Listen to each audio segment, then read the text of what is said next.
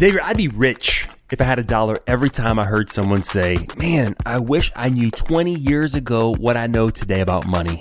They need to be teaching about this stuff in school.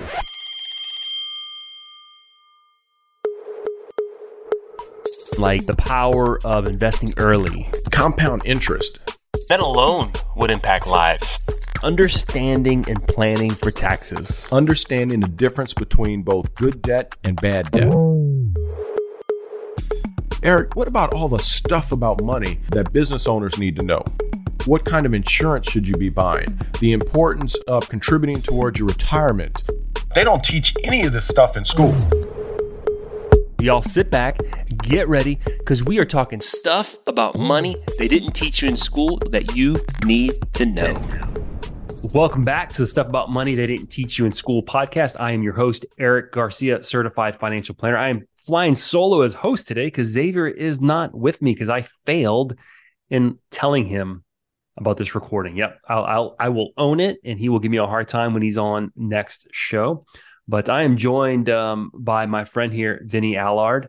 Vinny is going to be talking about 401ks today and a lot of changes that are coming down the pike. So, Vinny, welcome to the Stuff About Money podcast. How are you? I'm good. Thanks for having me. Longtime fan, first time caller here. So I'm looking forward to being a guest. Okay. All right. Long time listener. I don't listen to radio anymore, so I forgot how that goes, right? I think that's first time right? caller. Something like that. So real quick background, Vinny is, you're the director of Advisor National Accounts at Human Interest, a technology forward retirement benefit platform focused on providing affordable automated 401k, 403b. You're in the retirement plan space. That's what people need to know. Okay. Yes. Right. Professionally, that's what you do. But for fun, I'm sitting here looking at the camera and I see behind you a really cool, is that a road bike? No, it's not a road bike, is it? Road bike, gravel bike, all kind of does the same thing. But yeah, big into cycling over here. And is that a snowboarding helmet back there too? No, that is actually my downhill mountain biking helmet. So that's for when we're lift access, hitting some jumps and in the dirt. So a little bit of everything, full blown. So you're in Boston, the Boston area, right? Mm-hmm. Yep. So do you do that? Do you do this in Boston, or do you up in New Hampshire? So about an hour. Same resorts that they do the skiing and snowboarding at. A lot of times in the summer, they're shifting to biking as it's grown. Yeah, we don't have mountains in New Orleans. We have potholes that they're like inverted mountains, but you can't mountain bike in them. But anyway. You guys do have drive-through daiquiris, though. We don't have that up here. We do have drive-through daiquiris in New Orleans. I think many of us would trade in mountains for drive-through daiquiris. That's right, right. And hopefully the weather will start warming up here, and we can, you can get them now when it's cold, but daiquiris when it's warm are much better than daiquiris when it's cold. All right, Vinny, what is one thing about money that you now know that you wish they would have taught you in school? I put a lot of thought into this question because I was prepared for it. Listened to a few. I can't catch anybody by surprise anymore. They know it's coming. After you talked to me about the podcast when we had met back in, I think it was November, I listened to it a little bit. And then when we scheduled this, I was like, okay, I need to have something good. And unfortunately, I feel like my answer is not all that original because I wish whether it was college, high school, whatever my finance classes were early on, that they taught more about personal finance and the impact of saving early, because I think much like many others, I got into the trap when I got out of school of, okay, I got a couple bucks in my pocket. I moved out of my parents' home into the, near the city, was going out, spending a lot of unnecessary money, running around town. And of course, being, male in their mid 20s, I think they lead the category of discretionary spending or useless junk as you kind of see, here behind me. And I got myself into credit card trouble and spent a lot of my mid and late 20s recovering from that, which, to our conversation earlier, and I'm sure you've talked to many others, that really just cannibalizes the savings that you can do, whether it's towards retirement or, other objectives and initiatives, down payment on a house, et cetera. So that's it. I wish I could have been a little bit more original. No, so let me see if I understand this right. Original, that everyone says they wish they would have saved more when they were younger, but I always find this challenge with younger people of experiences, right? The whole YOLO, you only live once versus saving money and finding that balance. I think that's hard. Mm-hmm. How do you, it's hard to to look for. But let me just clarify. Useless junk. Your bike's not useless junk. Your guitar's not useless junk. You probably have built a lot of experience. So there was probably a really good return on that spending, right? The bikes, yes. The guitars, no, because I didn't actually have the time to learn how to play them. My kids got in the way of that. So it's, they're more wall art than active musical instruments these days. Maybe you'll get a return on investment on your kids. Maybe they'll play them. Exactly. All right. So you're on, we have you here today, not to talk about mountain biking, but we are going to talk about retirement plans. So business owners, lean into this. This is for you. So all my business owner clients, I want you to lean into this. So here's some studies. I'm going to throw some numbers out there. We'll talk about it. Then what we're really going to want to do is unpack the Secure Act 2.0 that was recently passed December 29th. Probably half of y'all listening have no idea what the Secure Act 2.0, 2.0 meaning there was a 1.0 that happened back in 2019. 2019? Mm-hmm. Yeah. And this is the second rendition of it. We'll get into it. But here's what, according to the National Institute of Retirement Security report, this is back in 2018, they said nearly 60% of Americans working lack access to a workplace retirement plan. So 6 out of 10 Americans do not have access to a workplace retirement plan. And there's some data that suggests that retirement benefits are central to employee loyalty. 40% of employees say their employee benefits or retirement benefits are a key reason to stay with an employer. And 87% of workers say a 401k is a must-have when looking for a new job. So we have 6 in 10 who don't have a workplace plan, and 87% of people looking for a job say it's a necessary part of them taking the job. So there is a big gap in the retirement planning space. Some would call it a crisis. And what we're starting to see in the industry, and I want to hear from your thoughts on this. We're starting to see some states actually mandating retirement plans, that businesses offer retirement plans to their employees. If not, there's a plan that they're forcing people into. Forcing, I don't know if that's the correct word, maybe mandate. So before we hop into the Secure Act, talk to me a little bit about what's happening in the industry as it pertains to business owners in small business plans in these state mandated plans. Absolutely. And I'll make sure not to go too deep. So stop me if I get off into the weeds. But I think you hit the nail on the head with, Secure 1.0 as it was back in 2019. I think that was the official national recognition that there's a retirement crisis.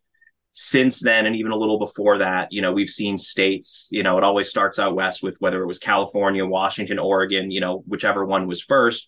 They've kind of led the way with the state mandate charge. And now if you look big picture, we're seeing 46 states in the nation discussing some type of retirement legislation, with 13 states taking it up. And I want to say 6 or 7 states already having plans active, if not more. We have a great resource page on that for business owners who are curious. But I know nothing down in Louisiana where you're at has been discussed too deeply. I think the closest state mandate that you guys have down there would be Mississippi has something coming on board that was discussed, nothing formally rolled out yet. But yeah, we're seeing it across the country because states want to help their employees save and give them the tools to do that. So talk to me real quick. What are the mechanics of this? So you have a state mandated. Now I know obviously this is not law across a lot of states, but generally how does it work? You work for a business. The company is going to have to offer a retirement plan to their employees. And if they don't, employees are going to have to participate involuntarily in a state-sponsored plan so that everyone is enrolled in some type of retirement. Is that how it works? So the states are giving, typically what we're seeing, and not all states are the same, but I'd say the vast majority fit into a Roth IRA,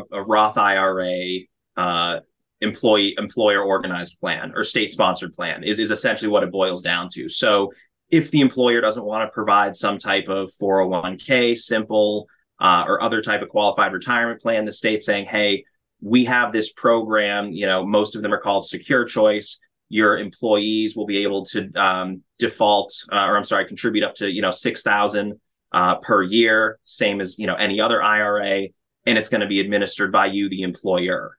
In many cases, that comes with administrative headaches, payroll contributions. So for nominal costs and dependent on the I guess, goals and objectives of the employer and, what they want to accomplish with that retirement plan, whether it's their own tax deductions and benefits, helping attract and retain talent, or just the overall financial health of themselves and their employees, that I think will help guide employers on where they want to go, whether it's the state plan, a full-on, safe harbor 401k, or somewhere in the middle with something in between. So it sounds like what the states are doing, they're basically relieving these businesses of some of the administrative headaches of having a plan, saying, hey, we have something that your people can participate in. But, as a business owner, you have to make the decision of what's better, something that's state sponsored or something that is employer sponsored. Me as the business owner, as the plan sponsor, has more control of and can design it and custom design it for my business with more options than what the state's going to provide. Does that sound? It is absolutely correct what you're saying there. And one other thought that I would have on top of that is, when small business owners are looking at, who controls what with their plans and what they're doing, I would say the vast majority of them don't want to see that control or whatever you want to refer to it as, to the government, because typically it's going to be more costly, less efficient. The technology is not going to be, as bleeding edge, or the benefits aren't going to be as great, but it may be a check the box solution that they don't have to think about. So again, it comes back to what do they want to accomplish in the goals of offering a retirement plan. No business owner ever has said these words. I want the government telling me how to operate my business. And if you're listening and you're a business owner that has said those words, that you want the government operating your business, I would love to hear from you. All right. So we see this as a solution to part of the retirement crisis.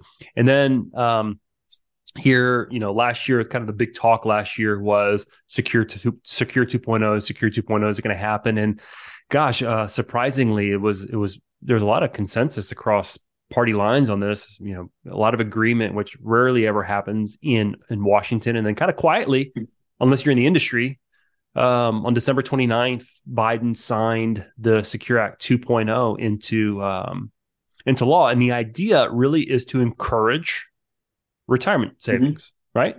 Yeah.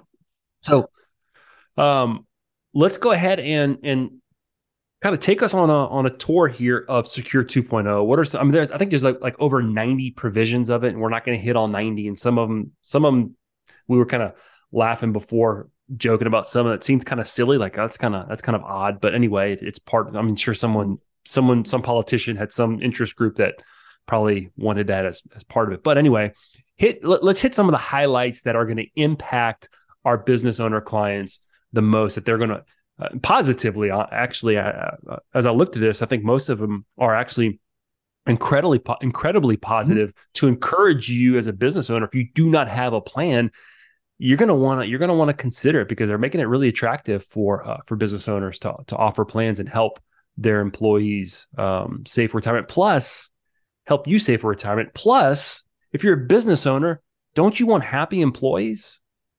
We've onboarded about 4 401ks in the past month, and we've done some enrollment meetings with the employees, and like they're ecstatic. The business owners, I'm talking to you. Your employees are telling me how happy they are to be able to participate in this plan, and oftentimes it's really not that expensive for a business owner to implement these plans, and Secure 2.0 is going to make it even more attractive. So, all right, I'm going to stop talking. You're the expert because you have AIF behind your name, which is accredited investment fiduciary, which is really helpful for people in the 401k space. Yes. And I think before we jump into 2.0, I want to just make sure the business owner audience has, I guess, a baseline understanding of what Secure 1.0 brought with it, because much like 2.0, it was kind of passed with, a big must pass bill at the end of the year in December of 2019. And I think the big takeaway for Secure 1.0 was it allowed business owners to get up to 50% of $15,000 in annual credits up to $5,000 or 50% of plan costs per year, up to $15,000 for the first 3 years of the plan. And it introduced a $500 credit for auto enroll. So those were the two big things that, us on our end as a 401k provider talked a lot about with 1.0. So let me back up. So if there's any cost associated with administering the plan, business owner could receive a 50% credit up to $5,000 for the first 3 years. Does that include like plan document fees as well as the annual administrative fees? Okay. Yep, absolutely. And so again, it was up to 50% or 15,000. Now with 2.0, it has enhanced that dollar for dollar tax credit up to a potential 100%. Still the $15,000 cap, but for a lot of these small businesses that are starting plans, because again, this qualifies for businesses 50 employees or less. That's the important thing to note. A lot of these benefits for Secure Act start to phase out once you get above 50 employees, because let's face it, that's where you start to get into the market of, you'd like to think you'd get into the market of everyone offering a plan, but based on the stats you shared earlier of 60% of businesses under 100 employees not providing a retirement plan to their employees, ultimately we'd like to see that a little higher, but hey, let's take what we can get for that under 50 crowd and handle where it phases out after that. Yeah. But again, a double in what you can get for a dollar for dollar tax credit, and everything beyond that is deductible.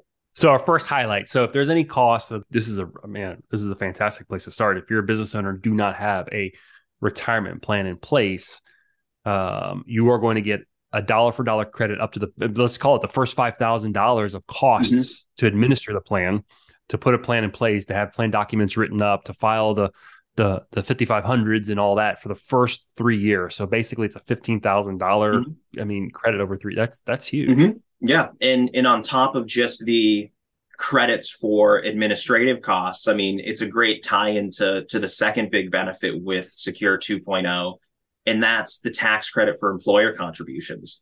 So you as an employer are actually being incentivized by the federal government to credit or to match your employees' 401k contributions. So they'll give you up to $1,000 tax credit per employee who is earning under $100,000. So again, for employees earning under $100,000, they will give you a $1,000 tax credit per employee for matching. Now, does that provision go into effect 2023? I'd have to get some confirmation on that, but I believe that one is one of the ones that starts up a bit sooner. Okay. So hold on. Okay. So I'm an employer. You're an employee. Is it for the match as well, or just like a profit sharing contribution, that credit? That's huge. So like I'm giving you $1,000. So obviously I'm deducting that as a business owner, plus I'm getting an additional credit on that. Yeah, absolutely. That's wild. Mm-hmm. Now, is that retroactive? We're not going backwards, but like if there's an existing plan in place, does that provision apply to existing plans, or is this just new plans? Is this just to incentivize new plans?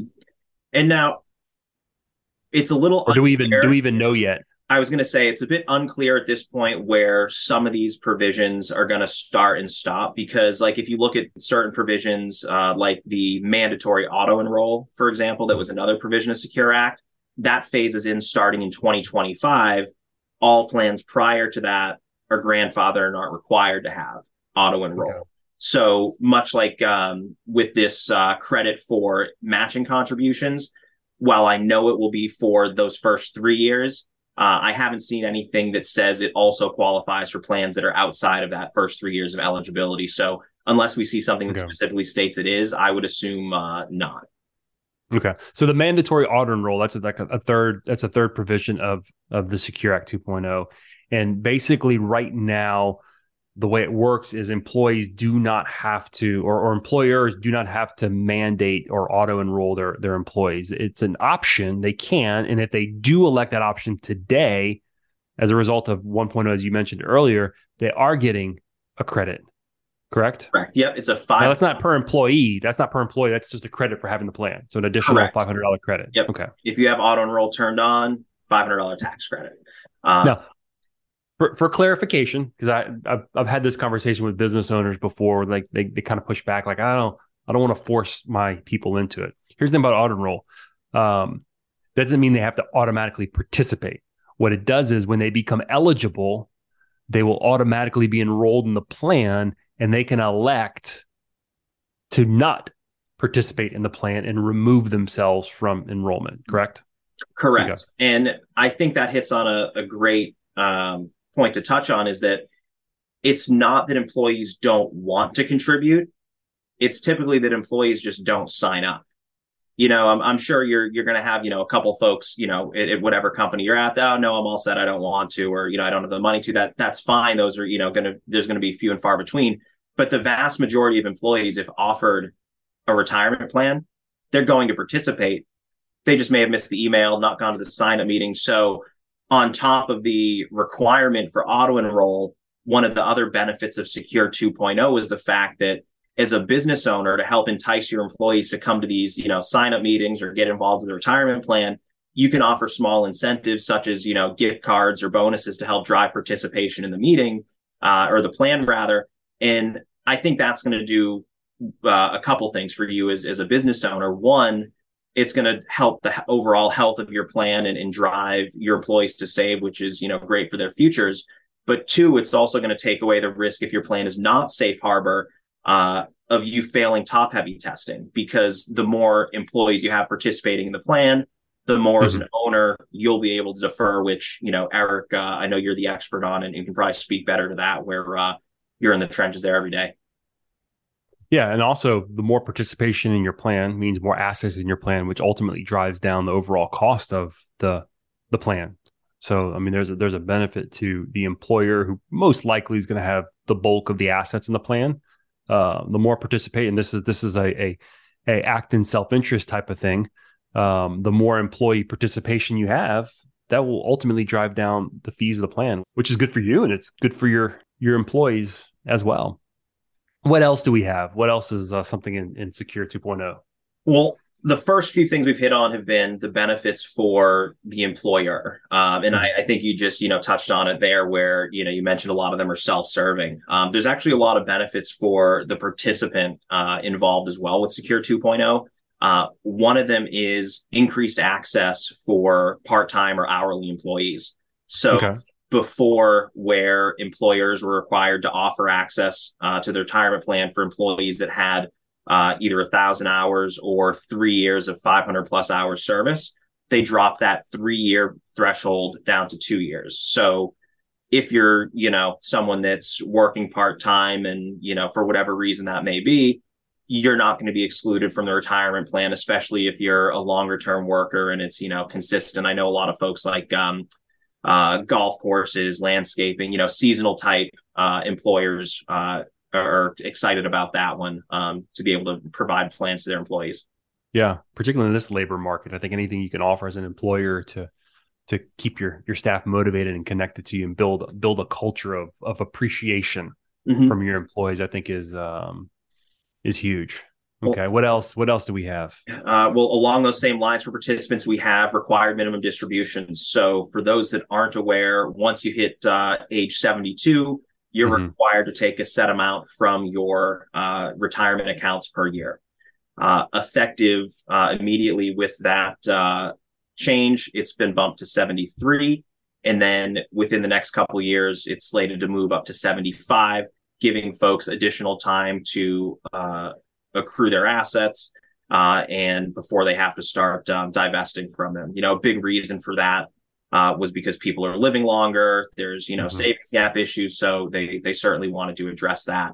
Not only that, but along the same lines, they've decreased the taxes and penalties if you've missed your RMD and correct it quickly. So, man, that is a brutal, the requirement. So once you reach a certain age, as Vinny said, you have to start taking your money out. If you do not take your money out, this has to be maybe the most brutal penalty of anything in the retirement tax code. It's a 50% penalty of the amount, right?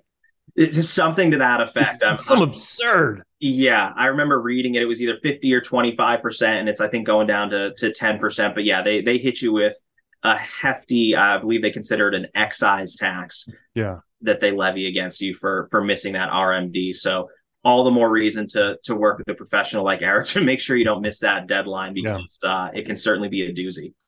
Yeah, and again, that only applies to you if you are retiring or if you're of that age. But I'm gonna tell you this: a lot of you listening are like, "That doesn't impact me." I'm going to tell you it does, because you have parents who are that age who may have amassed some wealth, and that will impact any inheritance that you possibly get in the future. So this is something that although you might be young, keep in mind that if you have parents of that age, that they can delay taking out those distributions if they're turning 72 and whatnot. So check with your CPA, your financial planner, your financial advisor on that provision. Encourage your parents to take a look at that. And then I did have one. Oh, sorry. I was going to say, no. I have one last one that some of the younger folks, or even those with hefty college debt, may be interested in as well. Secure 2.0 allows for employers to help folks pay back their student debt. The language around this one, depending on what you're reading and where, is still a bit murky. I've seen it some places that say if you can't contribute to a 401k because you're paying loans, then your employer can contribute. I've seen it other places where the employee has the option to elect their employer to contribute to their 401k. To their student loans instead of their 401k. I expect we're going to learn a lot more about this through the course of the year, as it's not slated to take effect until next year, 2024. But I think it's going to take some time from both a technology, regulatory, and IRS perspective to figure out where all the stars align and how this actually gets accomplished.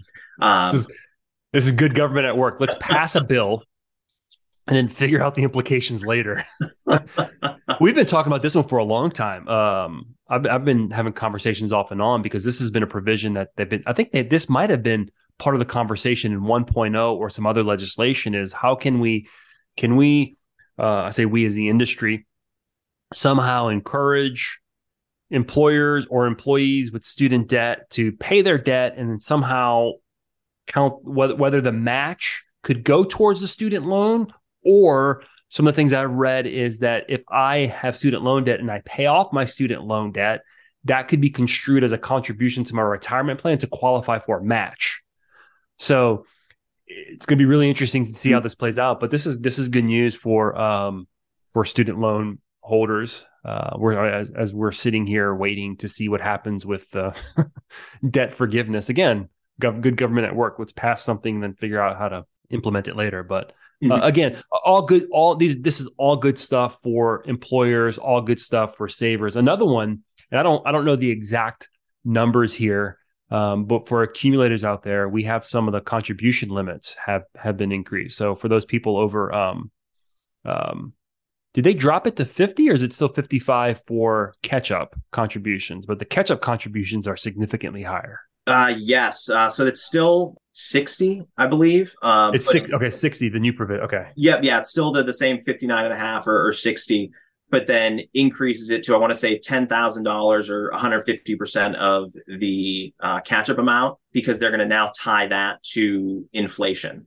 It takes the catch-up contribution immediately up to, I think, $7,000. It might have said from 6. So there's increases, and then because we're seeing such high inflation, they're going to tie it to that to make sequential increases in the future as we continue to see that. So I think that's why they put the language of 10,000 or 150% in there, because they may expect things to continue into the future a bit. Yeah. Man, good stuff. What is there anything else in there? I think we've covered a lot of like the most impactful parts of the plan, correct? I think the only other one to address before you get into some of the real nitpicky stuff that folks may not have a whole lot of interest in is the emergency withdrawal provision. For participants and, folks that, I forget the stat, but a lot of folks wouldn't have the money to cover, a $500 emergency expense or something like that. I forget what the stats are, but to help folks that are in that situation where they're trying to choose between, do I create an emergency fund or do I save for retirement? It allows them to take or to withdraw $1,000 per year penalty free, and then they can pay that back over 3 years penalty free. So it's an interesting program to help folks with some emergency savings relief, and then some flexibility to help get that money back into their retirement account. So this might be a little too specific of a question here. If someone takes $1,000 out under that provision, penalty free, if it was a traditional contribution, you probably have to pay taxes, I would imagine. If you don't pay it back, are you ultimately penalized, or do you have to pay it back to avoid the penalty? Is it just give you access to it, but you have to put it back? Do we know yet? maybe? I think that's a great question for a CPA on a future show. Yo, this is like, we're like 6-7 days into this. Okay. So give us, be graceful with us here. Okay. We're working on this here. And it's nice too, because I say that partly in jest, because I think it would be great to get, a CPA on to talk about a lot of these provisions and what it means for a business owner's taxes, because I think that's a little bit out of, our purview in area as ERISA specialists. But to your point, it's funny how a lot of the stuff isn't laid out or spelled out, or maybe it is, but it's somewhere in that, 4,000 pages of legislation for us to maybe weed through and find that answer. So it'll be certainly interesting to see how both that provision and some of the others come to light with their processes over the coming months and year. Yeah, let me make a quick public service announcement here. And call it a pitch to have a financial planner sitting at the table with you, especially in the past 3 years. If you are a business owner, the amount of legislation that has been passed in the past 3 years that has a potential impact on you, between PPP money, emergency disaster loans through the SBC, through the Small Business SBA, Small Business Association. Is that what SBA? Employee retention credits, Secure 19, Secure 2.0, CARES Act. There is so much stuff happening legislatively from a tax standpoint, from a law standpoint, that has impact on you. To have a competent CPA, to have a competent attorney, and to have a competent financial planner sitting at the table with you, you will make your money back most probably in spades. By having those people on your side, particularly the environment is not going to get less complicated. Taxes are not going to get less complicated.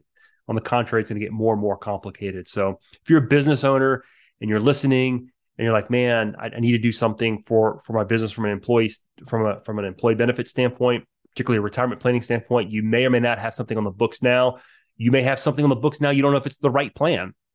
Is a 401k better than a simple? Is a 401k better than a SEP? When do you do this versus that? Do you have a safe harbor 401k or not? Do you do profit sharing with your 401k or not? These are all things that we can guide you through over here. So we should do another show about how to select the right plan. But I think that we've hit on a lot right now for our business owner friends to chew on. So any closing thoughts for us, Vinny?